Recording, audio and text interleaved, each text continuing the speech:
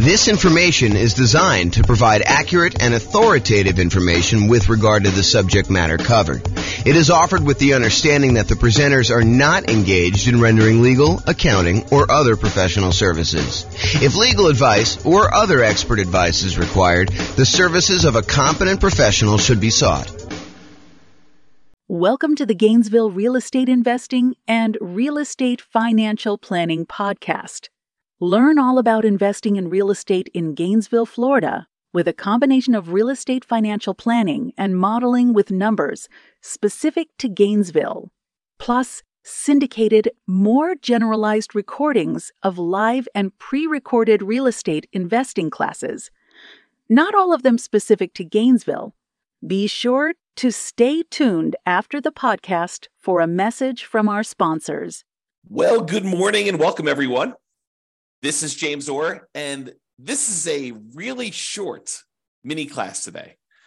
So normally, when we think about saving for down payments, we think about the more I save, the better off I can improve my cash flow. If I put more down, I could have a lower monthly payment, and if my income is the same with a lower monthly payment, then my cash flow would improve.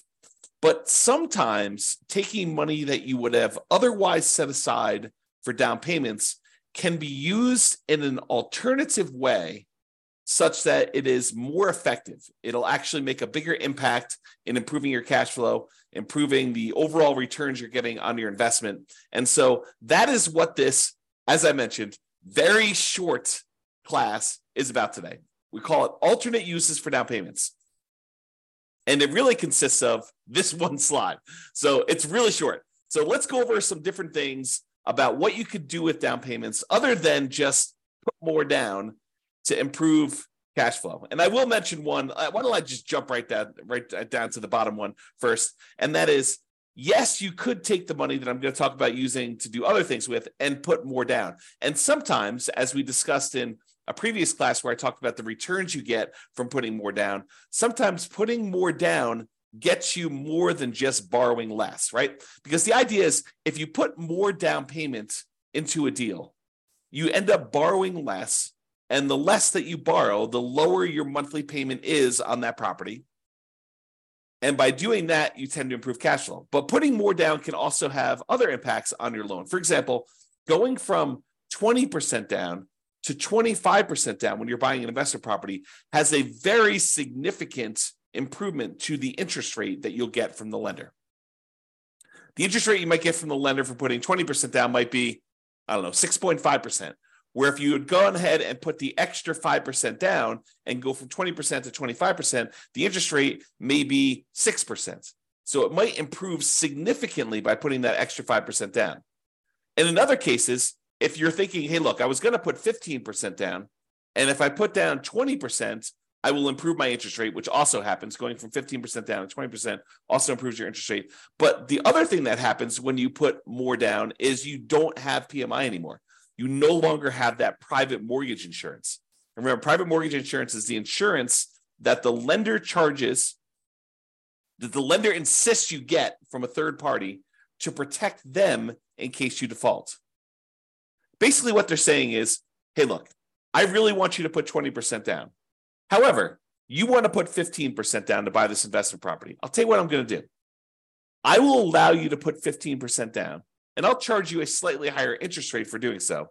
But in addition to that, because I don't feel protected enough with you putting just 15% down in case the world comes to an end and I have to foreclose on you because you decide not to make payments anymore and property values have declined, I want to be protected in that situation. So in order to protect myself, what I want you to do is I want you to pay this third party insurance company. You're going to pay them a premium, and the premium is going to be there such that if you actually force me to foreclose on you because you stop making payments or you do something else that forces me to foreclose on you, and I'm unable to sell the property, get all my money out, then they will actually come in and they will make me whole. So it's an insurance product that you pay for as the buyer for putting less than 20% down to protect the lender in case you default. So the lender says, hey, look, You want to put 15% down? No problem. I'll charge you a slightly higher interest rate, and I will require that you pay for PMI, and the PMI protects me in case you default. And so you end up paying PMI and also a higher interest rate if you put 15% down. Or you could put 20% down, and then you have a slightly better interest rate, and you no longer have to pay this PMI, which could significantly improve cash flow. Okay, so that is like the traditional kind of like fringe cases, the kind of like critical points if you decide to put more down for using down payment. Now let's look at some other things you might want to do with your down payment instead of putting more down. So right off the top, more reserves. You could take money and you could put it into an investment property. And the challenge with putting all of your money into an investment property as down payment is it's illiquid. Once you put money into a property, it is much more difficult for you to get at that money. And in fact, if you think about it, it's most lenders, and this may change over time. So, go check with your lender as to what's current at the time. But as of the time I'm recording this, March 21st, 2023, it is most lenders are requiring that you have 25% of equity. In other words, another way of saying that is 75% loan to value is the highest they will go to allow you to access money and equity. So if you want to access equity in your property, the highest they will allow you to go to is 75% loan to value. So you have to have at least 25% of equity remain in the property, and then anything above that 25% of equity, they will allow you to tap into and do a cash out refinance if you want to access that. The only other way to really get at that is to sell the property. You could do some type of loan against the property, some type of cash out refinance, whether that's a traditional cash out refinance of the whole loan, or maybe you do a home equity line of credit and you go up to a certain dollar amount on that, and maybe they go a little bit higher than 75%, or maybe your particular lender will only allow you to go to 75%, or you could sell the property and get that equity. So if you decide to not put more money in to begin with, and you keep that money set aside somewhere else in reserves, that can change the overall characteristics of you. It can make you a much safer investor because you have all this liquidity reserves in case something happens to the property and you need that money. If you had to put it into a down payment, it's harder to access. So by keeping it on the sideline, you have more in reserves, you're more liquid, you're more conservative, it's less risky overall. Okay, so you could do more reserves. And some lenders like seeing you have more reserves. I don't know if I've ever seen this, but I could imagine a lender actually giving you a slight break on the interest rate by having a very large amount of reserves. I don't recall ever seeing that, but it's possible a lender could do that, especially in the future, especially if they start valuing reserves more in the future, okay? The other thing you could do with your down payment money, instead of putting more down, is you could pay off other debt. Imagine you have a certain debt to income ratio, and the lender actually does change the interest rate based on your debt to income ratio for certain loans. FHA, I don't think they do that with, but I think conventional they do. So, and I'm not a lender. I should tell you that right up front. Go check with your lender to make sure what I'm telling you is 100% true for your situation and whatever is current at the time. But I believe lenders actually do change your interest rate based on your debt to income ratio. If you have a really high debt to income ratio, if you're going over what their standard is, they may still be willing to make the loan, but there's some type of premium. There's some type of risk premium on the interest rate to do that. So you could say, hey, look, I was thinking about putting 30% down to buy this property. Now what I'm going to do is I'm going to back it down to 25% or maybe even 20% down. And I'm going to take some of that money and with the help of my lender to find out which ones I should pay off and which ones I should not pay off, because paying off certain ones can impact your credit score in an adverse way. You pay off the wrong thing. You close a account that was giving you a boost to your credit score by giving you a longevity rating. One of the things that is a factor in your credit score is how long you've had certain loans or credit lines open. And if you go and you pay off one and you close it down, that could lower your credit score instead of actually improve it. But the lender may say, hey, look, if you go pay off these 3 bills that you've got outstanding, that would significantly improve your credit situation, your debt to income in this case, and maybe even your credit score, depending on what it is and how it's all working out. It's not super straightforward, so I can't give you specific advice about it. You'll need to talk with your lender in detail before doing this. But if you tell them, if you go and they say, you pay off these 3 things, that will improve your DTI and I'll be able to get you a better interest rate in your loan. That may be a better use of that money than putting more down. Counterintuitive. But this is why you need to think about these things and you need to talk to your lender about it. The other thing that may be counterintuitive, instead of putting more down, hey, I was going to put 30% down, but now I'm going to actually only put 25% down. I'm going to take that extra 5%, maybe it's even not even that much, but I'm going to take that extra money and I'm going to use it to buy down my interest rate. By buying down my interest rate, it may improve my credit, my interest rate. By buying down my interest rate, it may improve my monthly payments so much more than putting the extra 5% down.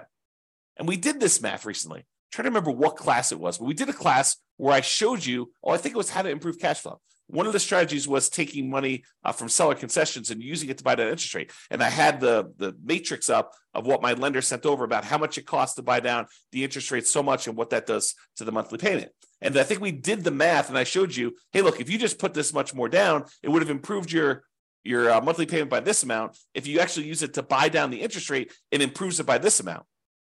And so it may be better for you to price out buying down interest rate on your mortgage instead of actually taking that money and putting it extra as down payment.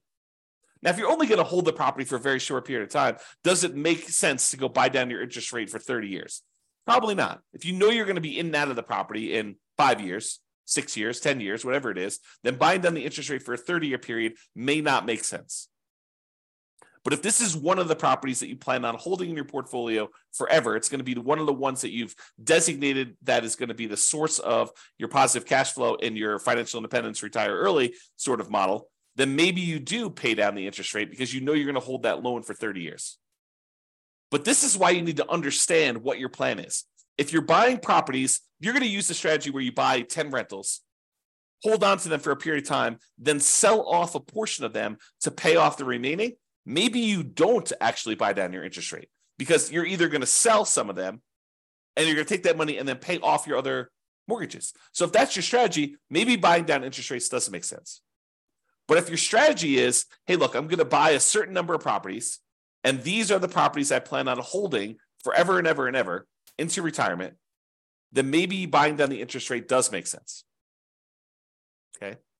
And the last alternate use of down payment, instead of putting more down, the last one I've got on here is deciding to prepay private mortgage insurance. So instead of putting another $5,000 down on buying your next property, which might save you, I don't know, $25 a month, somewhere in that ballpark, maybe $30 a month, depending on the interest rate, you could choose to prepay PMI. You take the $5,000 and get rid of a, I don't know, $160, $200, $250 a month private mortgage insurance payment. So instead of getting $30 benefit, although the $30 is for the entire life of the loan, by putting more down, you could say, look, I'm going to pay $5,000 in, and instead of having to make $150, $200, $250, whatever your private mortgage insurance payment would have been, instead of that, whatever it happens to be, $5,000 prepaying it, then you could actually choose to improve your cash flow by, let's call it $200 as an example, for whatever period of time you would have had that PMI. So if you would have had PMI for 5 years, you could figure out, would that have been a better deal for you? In a lot of cases, part of the reason why we might do this is because we would get improved cash flow early on when we typically need it the most. You don't always need improved cash flow early on. And sometimes you're willing to sit through that, uglier cash flow early on until the property's rents have gone up. Your mortgage typically stays the same unless you've got some type of variable rate interest rate, but your taxes and your insurance, and your maintenance, your property management, they tend to creep up as well, but not quite as fast as that very large chunk of the mortgage payment on a property. Okay. So remember, let's just talk about private mortgage insurance. So private mortgage insurance, there's really 3 ways that we could pay it. Number one is you can voluntarily take a higher interest rate from the lender and have the lender give you a credit which could cover paying it up front. So instead of actually paying it yourself, you say, look, I will voluntarily take a higher interest rate from the lender. Okay, that's one way to pay it. The other way to pay it is monthly. You say, look, the private mortgage insurance premium is $150, $200, $250 a month, whatever it happens to be. It's based on a whole bunch of factors, which we'll cover in the PMI class. But basically, that PMI payment, it exists until you get below 80% loan to value, or with FHA, it never goes away. Okay, so you can do it monthly until you reach that criteria, or with FHA, it doesn't go away. You have to get out of that loan. You have to do a refi or sell the property, change out of the FHA loan in order to get rid of the PMI on FHA, which PMI on FHA is called mortgage insurance premium. It's called MIP, but same thing. It's an insurance premium to protect the lender. Okay.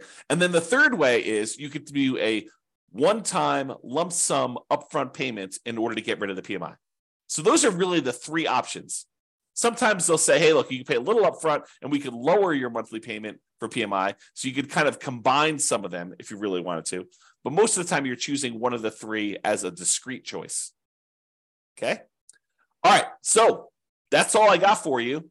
So sometimes you thought money you were going to use as a down payment could be used more effectively in another area to improve your situation, to get better terms on your loan, or for you to look more attractive as a borrower, or for you to have a more conservative, safer approach in the case of more reserves. And focusing on down payment, it can be helpful, but be sure to take a more holistic approach and evaluate alternate uses to see if those serve you better. That's all I got. This has been James Orr. Hope you enjoyed the video. Bye-bye for now. With home prices up, mortgage interest rates up, and rents up, but not quite enough to counteract the higher prices and interest rates. Cash flow on rental properties in Gainesville is harder than ever. Book a call with the Real Estate Financial Planner to apply our proprietary 88 strategies to improve cash flow on your rentals. See the show notes for a link to schedule your call and improve your cash flow today. If you're a real estate agent, lender, or professional in Gainesville that wants to help our real estate investor listeners, consider reaching out to learn about collaboration opportunities with this podcast. We'd love to add more value to our listeners by having you assist our investors buy, sell, and finance their real estate investments. See the show notes to schedule a call to discuss collaboration opportunities.